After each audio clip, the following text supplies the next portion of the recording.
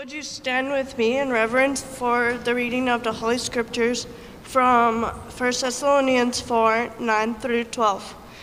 Now concerning brotherly love, you have no need for anyone to write to you, for you yourselves have been taught by God to love one another. For that indeed is what you have been doing to all the brothers throughout Macedonia. But we urge you, brothers, to do this more and more, and to aspire to live quietly, and to mind your own affairs, and to work with your hands as we instructed you, so that you may walk properly before outsiders and be dependent on no one. This is the word of the Lord. Amen. You may be seated. Thank you, Jessica. All right, well, we've been in a series now for a couple of months called The God of Every Good Thing. We are trying to explore what is a major but sometimes easily missable theme of the Christian Bible, Old and New Testament, that what the Scriptures claim is that the God of the Bible is the one true, genuine source of every good thing we encounter in this world. And we're trying to fight at these ideas that there's some sort of like neutral or generic source of the good things and the joys and the pleasures of life that's disconnected from Him. We're trying to bring all of life and all of the joy that we experience into its rightful place, which is underneath the loving grace and provision of our God. And last week, Ian, if he ends up hearing this, thank you, Ian. I'll tell him that personally as well. Ian Cornell from Door of Hope Southeast stepped in, and he talked about the gift of rest and how that ultimately, like ultimate, true, genuine rest comes through Jesus Christ and Jesus Christ alone. But that every instance of genuine rest that we find in this life is a pointer towards Him and a pointer toward that final rest that we're going to get one day when He comes and puts all things right. Rest, though, you can't talk about rest without looping in a parallel concept that seems maybe contradictory, but they go hand in hand, which is the idea of work. And I know you might be thinking, like, okay, God of every good thing, what in the world does work have to do with this? Because for a lot of us, we think about work, we just think about toil and frustration and like just kind of, gritting our teeth and waiting for it to be over so that we can get on to the things that we really want to be doing. Hopefully we can dispel that idea as we move forward. In the foreword to this book called The Gospel at Work, Pastor David Platt, he didn't write the book, he wrote the foreword. He says this, I thought this just kind of put a fine point on it. He says, if the people I pastor work 40 hours a week for 40 years of their lives, and I'll go ahead and say I know plenty of people work more than 40 hours a week, but if we just start there, 40 hours a week for 40 years of their lives, that means they will put in more than 80,000 hours at a job during their lifetime. And these hours don't even include the thousands that they spend in cars, planes, and trains traveling for work. Consequently, one of our greatest needs in the church is an understanding of how daily work, according to God's word, ties in with God's ultimate purpose in the world. I think he's dead right about that. It is very possible for all of us to have such a view of our work, and I've just defined it outright. I mean, anything that we do that basically is cultivating, the world around us and the relationships around us. So more specifically, I could be talking about a business job or whatever, something outside the home, or it very much applies to things inside the home, raising children, homeschooling, whatever. Whatever your work is, the labor of your life, the work that you have to put yourself to applies to this whole conversation. The vast majority of people on this planet work in some form or fashion, whether in the marketplace, in agriculture, the arts, in the home, in education, in government, in service, in hospitality, in healthcare, nonprofit spaces, or whatever. And if the time and energy that we spend at work matters to God, glorifies God, and contains gifts from God, then we had better develop the eyes to see them. Or else, most of us are going to live something we've talked about numerous times in this series, painfully bifurcated lives, where we've sort of got God's time over here and God's space over here, and then just this other stuff that I just kind of do, and it's sort of a distraction from the deep and important and spiritually significant things of my life. We just want to break down that dividing wall. Work is one of those areas that I think it's hard for us to do that. It's hard for us to break that down. So we need to talk about it. We need to ask God to help us. So let's start there with prayer. Father, I know in this room there are probably some people whose jobs are just so synced up with their passions and their skills and their gifts and their sense of just calling and purpose in this world. And for that, Lord, we thank you and we glorify you. And there's some of those people who may be hearing these and go, yes and amen. Let's hear more of that. But Lord, I also know that there are plenty of people in this room for whom their work is just full of frustration and disappointment. And this isn't what I thought I would be doing, but I have to do it to put food on the table or whatever else. And for those people too, Lord, we say thank you for their faithfulness and their diligence. And we pray that whatever boat each of us finds ourselves in, Lord, that we could just zoom out and find a bigger picture and find a greater image of your grace and your provision in whatever our work is.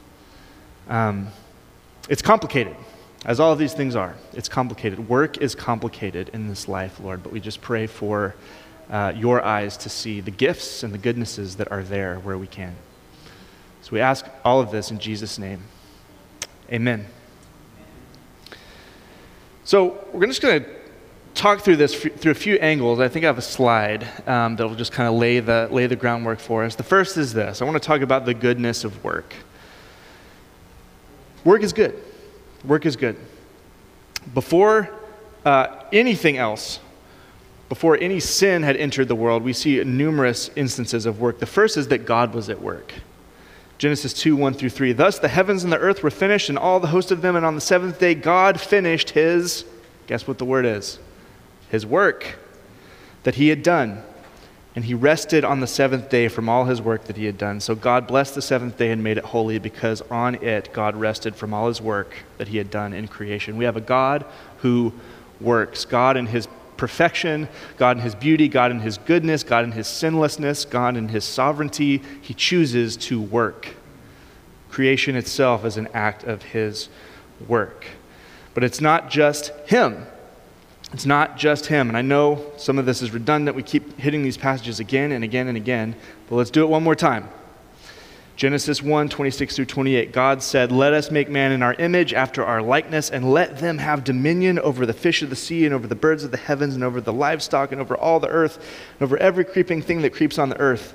So God created man in his own image. In the image of God he created him, male and female he created them, and God blessed them.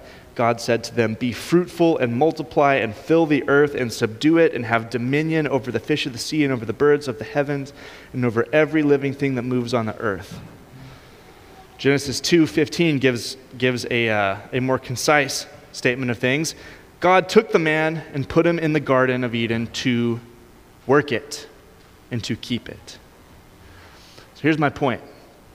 Work, God's work, and then human work was part of paradise. Did you know that? Did you realize that? The work of Adam and Eve was simple. It's gardening. It's naming the animals. It's, imagine it would have gotten more complex as time went on, but it's simple.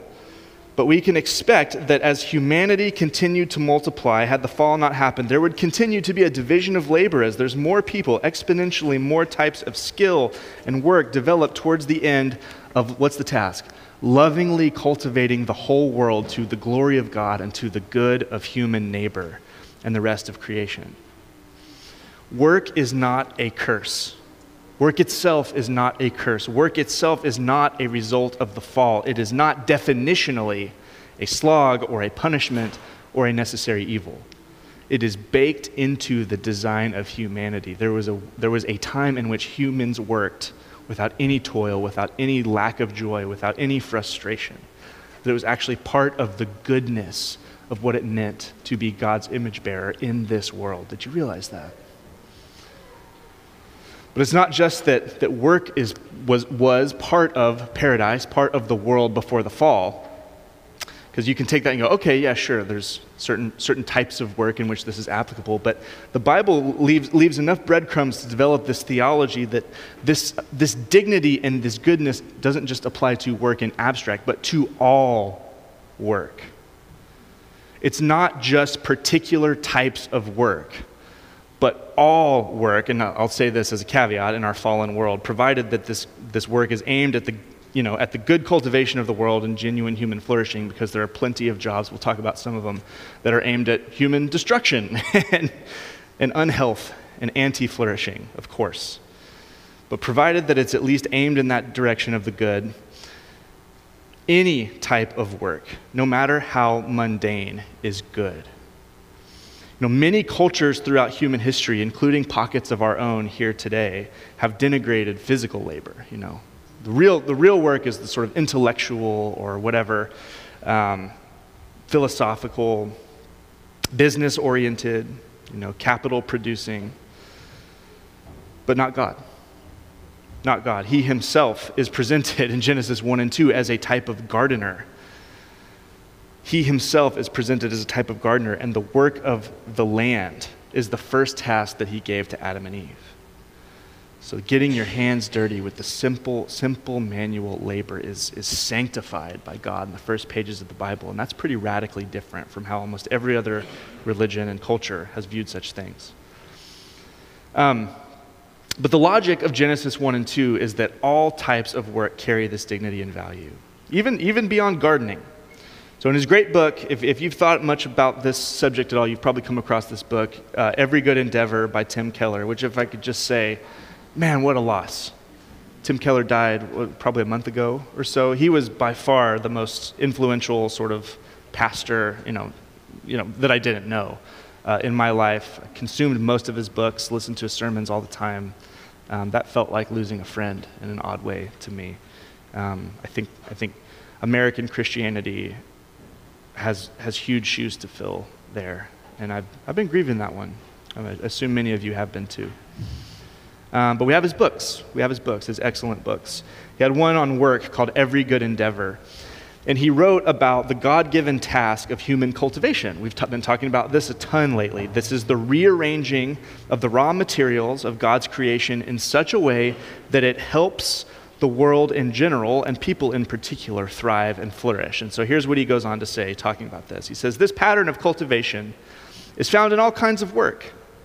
Farming takes the physical material of soil and seed and produces food. Music takes the physics of sound and rearranges it into something beautiful and thrilling that brings meaning to life. When we take fabric and make a piece of clothing, when we push a broom and clean up a room, when we use technology to harness the forces of electricity, when we take an unformed, naive human mind and teach it a subject, when we teach a couple how to resolve their relational disputes, when we take simple materials and turn them into a poignant work of art, we are continuing God's work of forming, filling, and subduing. Whenever we bring order out of chaos, whenever we draw out creative potential, whenever we elaborate and unfold creation beyond where it was when we found it, we are following God's pattern of creative cultural development. In fact, our world culture comes from this idea of cultivation.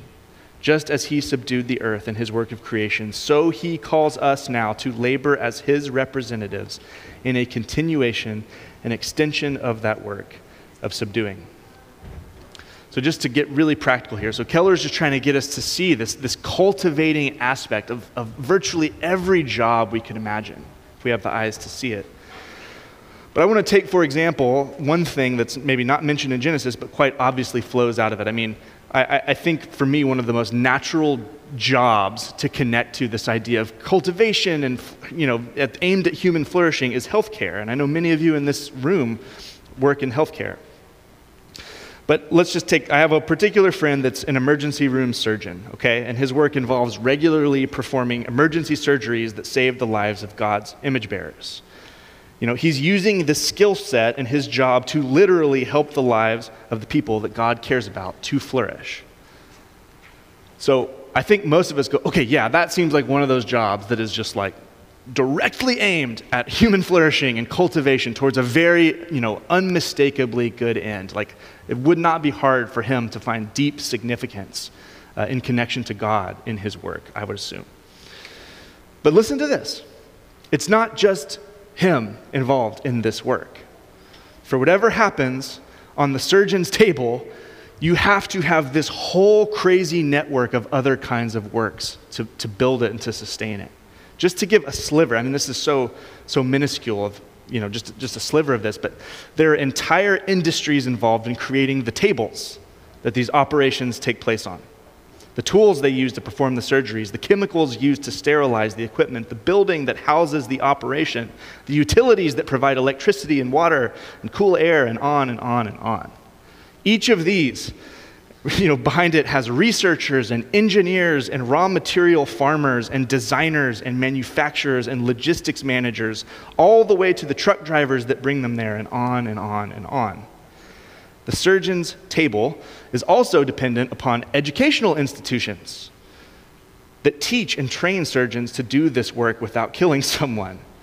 There are also the countless support staff and administrators that make those institutions run. And I'm running out of steam here, but I trust that you get my point. I trust that you get my point. It would be very easy, I imagine, it is very easy, for any of the people in those outer rings of involvement to view their job as unimportant, meaningless, or whatever. But thank God for them. Literally, thank God for those people doing those things. It's the exact logic that Paul talks about with the diversity of spiritual gifts in the church. We all think, being being the teacher or the worship leader or whatever, that's where the glory is, that's where the magic is, that's the spiritual stuff. And Paul's like, we just don't value things the way the world does. He's like, no.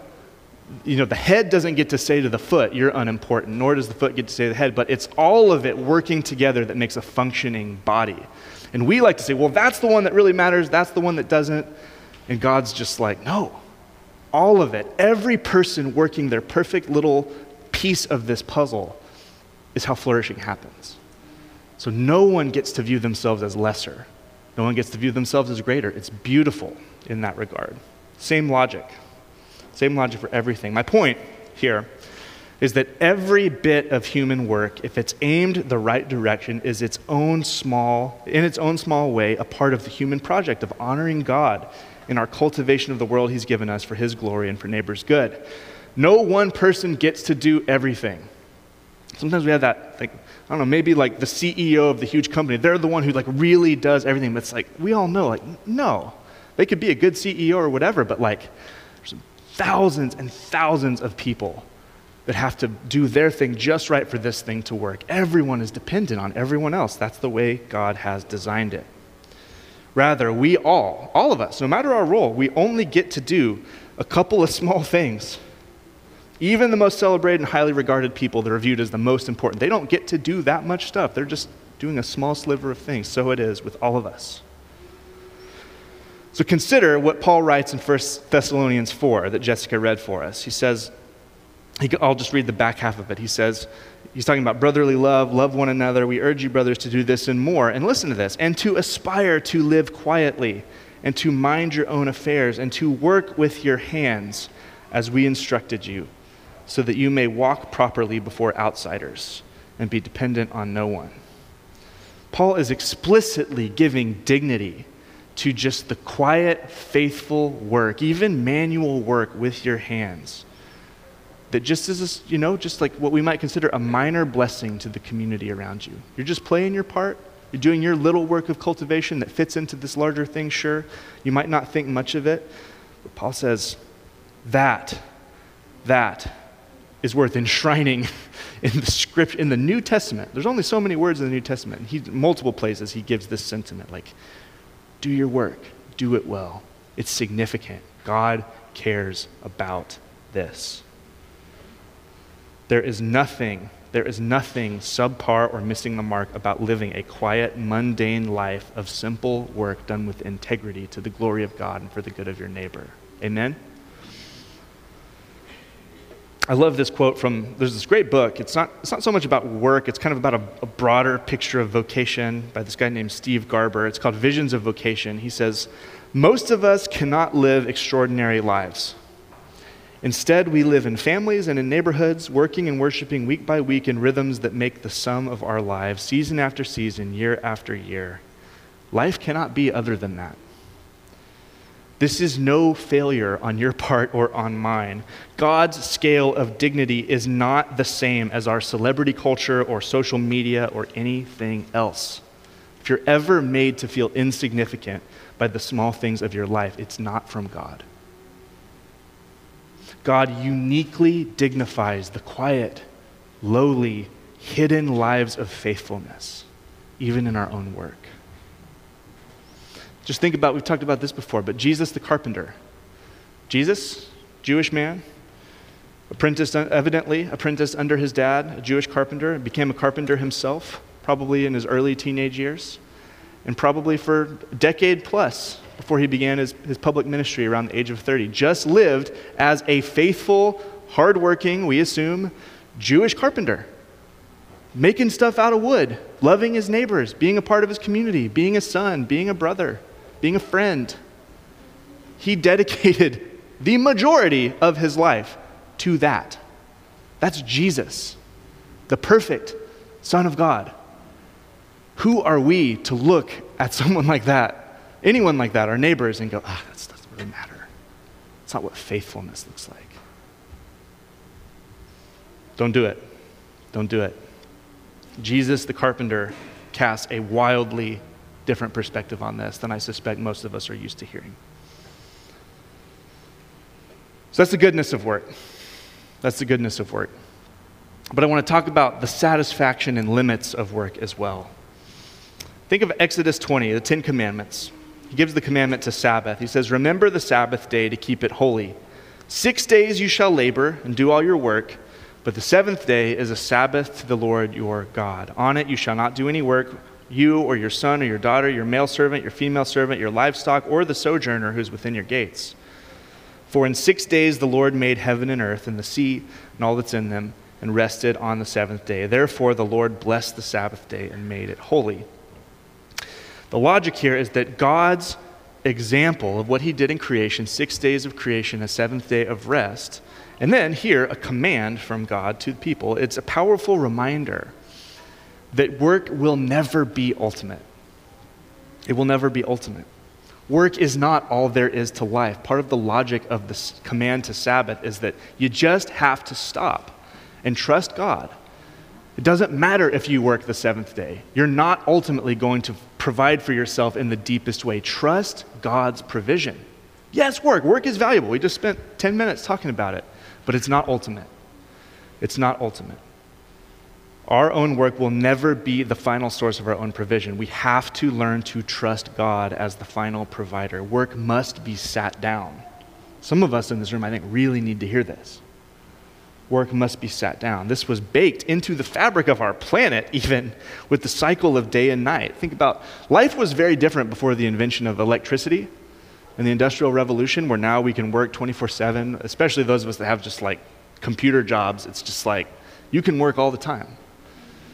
But the way God designed the world was that the sun goes down, you can't do the types of labor that people would do. It's like, I have to stop now. I have to rest. That's how most people functioned. We're kind of in this like deeply unsettled time, I think, in human history. We have been for a couple hundred years. Limitations around work remind us that it's not ultimate. But here's where I'm going with this, getting into the goodness of this. Limitations around work also allow the satisfactions of work to be felt. There is a pleasure. I trust that all of us have felt this at one time or another. There is a pleasure to the rest within the kinds of tiredness that follows, say, a day of manual labor. There is a pleasure to the rest that follows the intellectual strain of a hard day of writing or problem solving. There's a pleasure to the rest that follows an artistic checkpoint. So you're working on a painting and you get to a stopping place that's satisfying. When you can actually step back from whatever your work is, maybe it's just getting the kids to bed. That's one for me right now. You get the kids to bed, you step back. It's like, this is so hard, this is so hard, this is so hard. They're asleep. This is good. I actually do like parenting. This is actually very satisfying to see my little one sleeping here. And not just the sleeping. Like you get the space and you're able to go, oh yes, this is beautiful, like what we're doing here. I believe it's that way with everything. I'd go so far as to say that every kind of work has a pleasure to give when it's worked with integrity, with perspective, and with limitations. Our temptation and our technology often enables us to never stop working, to never rest, to never disconnect, to never actually get to take a step back and see, like, what am I even doing? What am I building towards here? What is actually the result of this energy that I'm putting in? And the result of this never stopping is physical unhealth, mental unhealth, familial unhealth, and on and on and on and on. Rest, I would say, I think the Bible is saying, completes and illuminates the pleasures and joys of work that are there. Not that everything about work is pleasurable and joyful, of course, but whatever is there, rest enables it. Limitation enables us to see it. So that's what I mean by the satisfaction and the limits of work. There's a third point. Third point, the challenges of work. As with all these themes, there's a twist in the story. God gives work, it's good, but there is a fall. There is a fall. Adam and Eve, they disobey God. They reject his righteous rule. They decide to take matters into their own hands to determine good and evil for themselves. They eat of the fruit, the one fruit that God commanded them not to eat of, and there are consequences for work. More than just work, but for at least work. Verse 17, chapter 3 of Genesis, and to Adam God said, because you have listened to the voice of your wife and have eaten of the tree of which I commanded you, you shall not eat of it. Cursed is the ground because of you. Remember, the ground is what they were working. Cursed is the ground because of you. In pain you shall eat of it all the days of your life. Thorns and thistles it shall bring forth for you. You shall eat the plants of the field. By the sweat of your face you shall eat bread, till you return to the ground. For out of it you were taken, for you are dust, and to dust you shall return. So the Bible claims that work was a good and joyous part before the fall. But work was tarnished. Like the picture here is that complication and challenge and difficulty has entered into human work. That doesn't mean work isn't still valuable, necessary, important, or that there aren't pleasures still to be derived from it. But it's hard now. There's probably not a person in here who has not faced some extreme difficulty in your work, discouragement in your work, frustration, exhaustion, lack of passion, setbacks, on and on and on. So these problems express themselves in numerous ways. One, work becomes difficult. It's the most obvious layer there in Genesis 3. Work becomes difficult. Things that should just kind of work just don't work. Things break down. Goes for the physical, but also goes for the intellectual. It goes for the relationships when you're working in community and in teams and in organizations. Things are just at loggerheads. Things just rub up against one another. There is friction. There is difficulty. You make some, two steps back. What am I trying to say? What's the expression? 2 steps, 1 step forward, 2 steps back, 1, 2. You know what I'm saying. We'll leave it there. You make some progress and then you regress. Work becomes difficult. Work becomes difficult. It's just the way it is. We've all experienced it. More than that, work becomes complicated. And what I mean is, now that human sin is in the picture, it's not so easy for any of us to draw a straight line between like the goodness of human flourishing and my work. We're like, okay, maybe I work for this giant organization, and what I do, I don't feel morally compromised about it, but as the organization begins to drift, you're like, oh, is this thing that I'm helping support like going in a direction that's actually to the betterment of humanity? Are we actually cultivating our space towards something valuable, towards something good? So I don't know a single person who isn't like, am I just fully at peace with what I'm being asked to do in my job? It's complicated. It requires discernment. It may require saying no to some jobs. It may require like trying to use, your leverage at your job towards a healthier direction or whatever. There's not always easy answers for that, but it's complicated.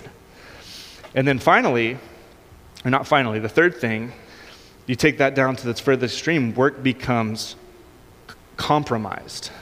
So complex work is almost always mixture in this fallen world, but occasionally you might find yourself, again, in a place where you're like, the job I thought I was doing and I was passionate about, it's suddenly become morally, ethically, whatever, compromised. It takes wisdom to know when to step away. And hopefully a community like this would be one where you would, be able to process these things and prayerfully consider, like, at what point am I losing my ability to be a positive influence here, and now I'm just complicit in something that's wreaking havoc in the world? Not to say there aren't just jobs that are just obviously no Christian should ever do. I'll just hold up pornography industry. If you're in that industry, I don't know any of you that are, you should not be in that industry. You should quit. You should quit if you're a Christian. You shouldn't try to nudge it towards a more ethical place, I don't believe. You should get out and help anyone else get out that's mired in it. There are things like that as well. Finally, work becomes idolatrous. As we said, work can become this place where we're tempted. We're tempted to derive all of our meaning, all of our significance, all of our joy, all of our happiness, all of our security from it. And it takes an outsized place in our lives. There's just 4 ways that work has been affected by the fall. So we have to acknowledge those. We're not in Genesis 1 and 2 anymore. We're in a post-Genesis 3 world. Things aren't just all peachy and cheery and simple. It's just more complicated than that. So that reality acknowledged, work is good and work is complicated. Bring us to a final point, that there is meaning to our work. There's meaning to our work, and we find this meaning numerous places. One is just what we've mentioned already. Genesis 1:26-28, the first task given to humanity, theologians call it the cultural mandate, to go, fill the earth, multiply, subdue it, keep it, work it, take this wonderful place and take it somewhere even better, unleash its potential, cultivate it. So our work, even in the most insignificant little realms, to us, seemingly insignificant, work is a means by which we, to this day, here in 2023 in Portland, Oregon, we fulfill our little piece of that work, of that task given to humanity. So view your work, whether it's in the home or in business or in counseling or whatever it is, view it that way. This is how I get to play a role in imaging God and stewarding this small corner of the world towards an even better place than it was before. And celebrate that. Second, you can view your work as a means of fulfilling the great commandment, and that's tied to this. But Jesus was asked, what's the greatest commandment? And he says, well, here you go. It's love the Lord your God with everything you have. Everything, your heart, soul, mind, and strength. Love God. He doesn't stop there. He says there's a second like it, and love your neighbor as yourself. Everything about the law and the prophets summed up in this. It all depends on this. So work is a means of fulfilling that great commandment. Through our work, through these even small acts of cultivation, even if we can't see the connection, we are playing a role in cultivating for the good and the betterment of the people around us. We can honor and love God through our work. We can honor and love and serve our neighbors through our work. Third, I would say another huge kind of stamp on Christians is we've got the cultural mandate, we've got the great commandment, and then there's a great commission. Jesus gave the disciples, before he ascended, he said, listen, go and make disciples of all nations, baptizing them in the name of the Father, the Son, and the Holy Spirit. And I'll be with you. I will be with you. Oh, and teach them to obey all that I've commanded as well. So work becomes an avenue towards fulfilling the Great Commission in a number of ways. One, and of course, this isn't the sum total of what it means to work with dignity in your Christian work, but it is an avenue for proclaiming the gospel. And I'm not saying that you go and you destroy your professional credibility by just talking about Jesus all the time at the workplace. I think that's obviously not what I mean. But I do mean there are relationships that form. I mean, if you're personable, if you're willing to cultivate those relationships, you have opportunity for depth and relationship, to get involved in people's lives, to begin to ask questions. What do you believe? What gives you meaning in life? Where's your joy? That lead into gospel proclamation. It's the most active sort of, to use Jason's language, mission field that any of us have as our coworkers. That's actually one of the things I hate about being a pastor. There aren't many things I hate about being a pastor, but I do hate the way in which it often isolates me from people outside the church. It's difficult. It's difficult to find area of deep connection with people who don't know the Lord, who need to know the Lord. So your work becomes this field in which you can cultivate these relationships, and through your faithful, sort of integrous work, build up the kind of credibility that will enable you one day to speak the gospel in truth and love to people who need to hear it. But it also becomes this means through which you can financially support direct Great Commission sort of advancement. And so there's this amazing thing. We work for these companies that pay us money to do this thing. And you know what? They are giving us money that we can then put directly to gospel causes, either through giving to your church or giving to a local organization that's serving and caring for the vulnerable, or through missions organizations or whatever.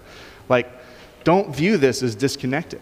These are resources that God in his generosity, through your work, is giving you that you might be able to turn around and take the resources of Amazon and say, great, gospel. Thank you, Jeff Bezos, to the kingdom of God. That's amazing.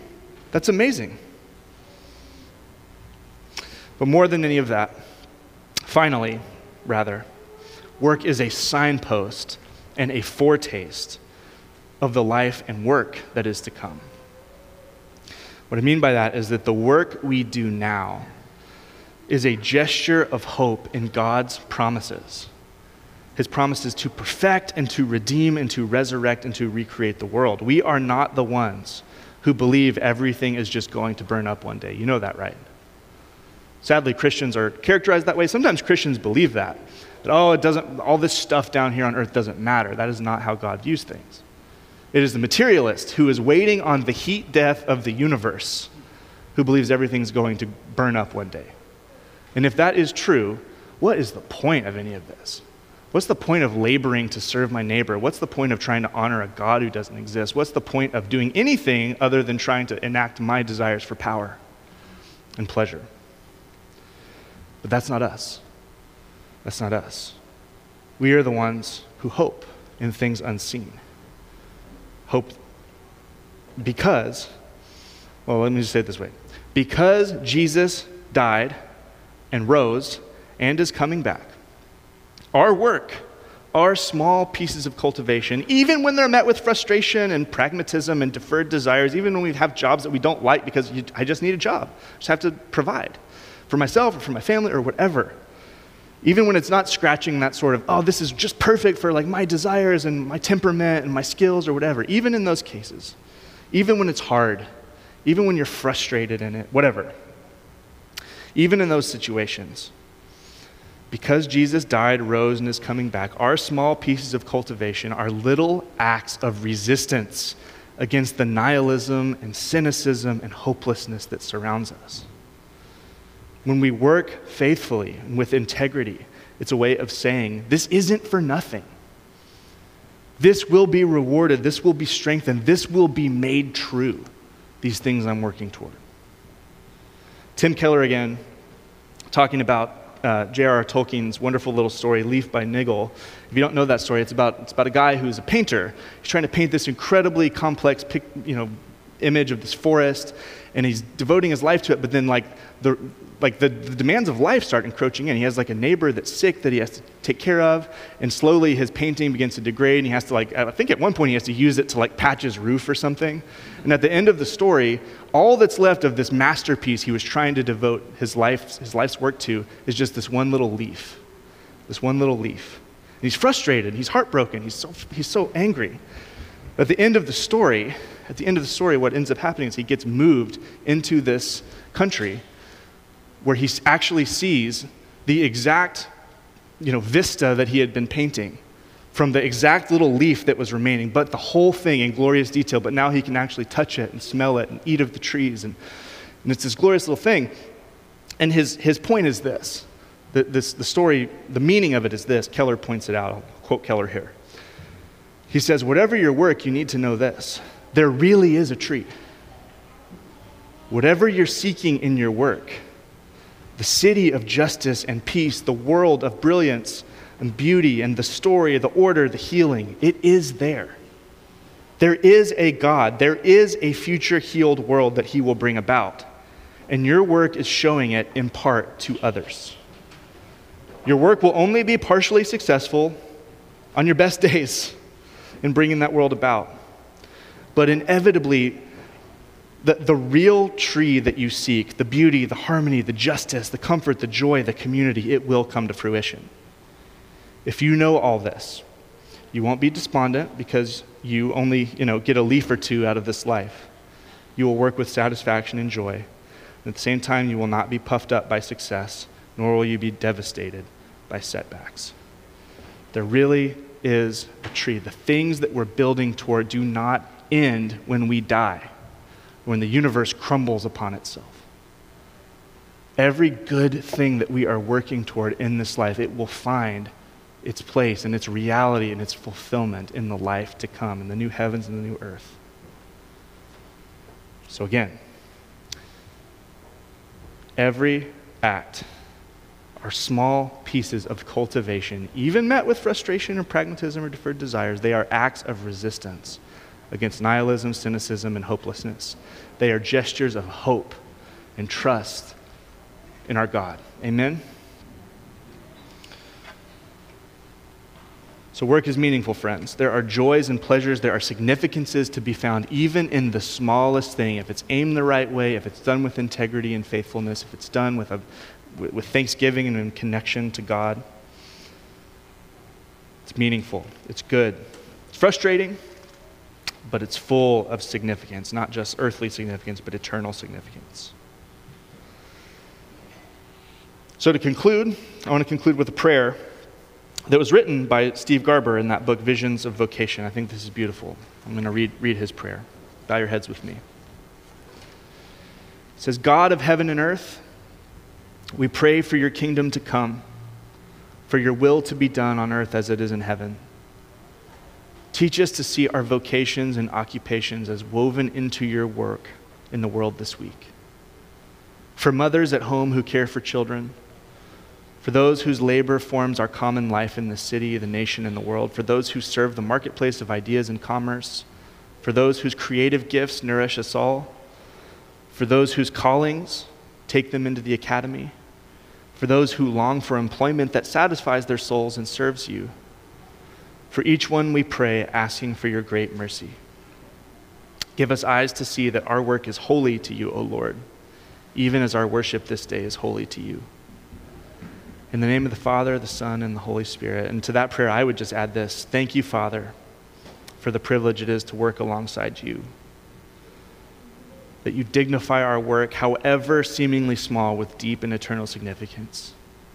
Thank you for your gifts that come through our work, through our rest, and through the work of the neighbors around us. Amen.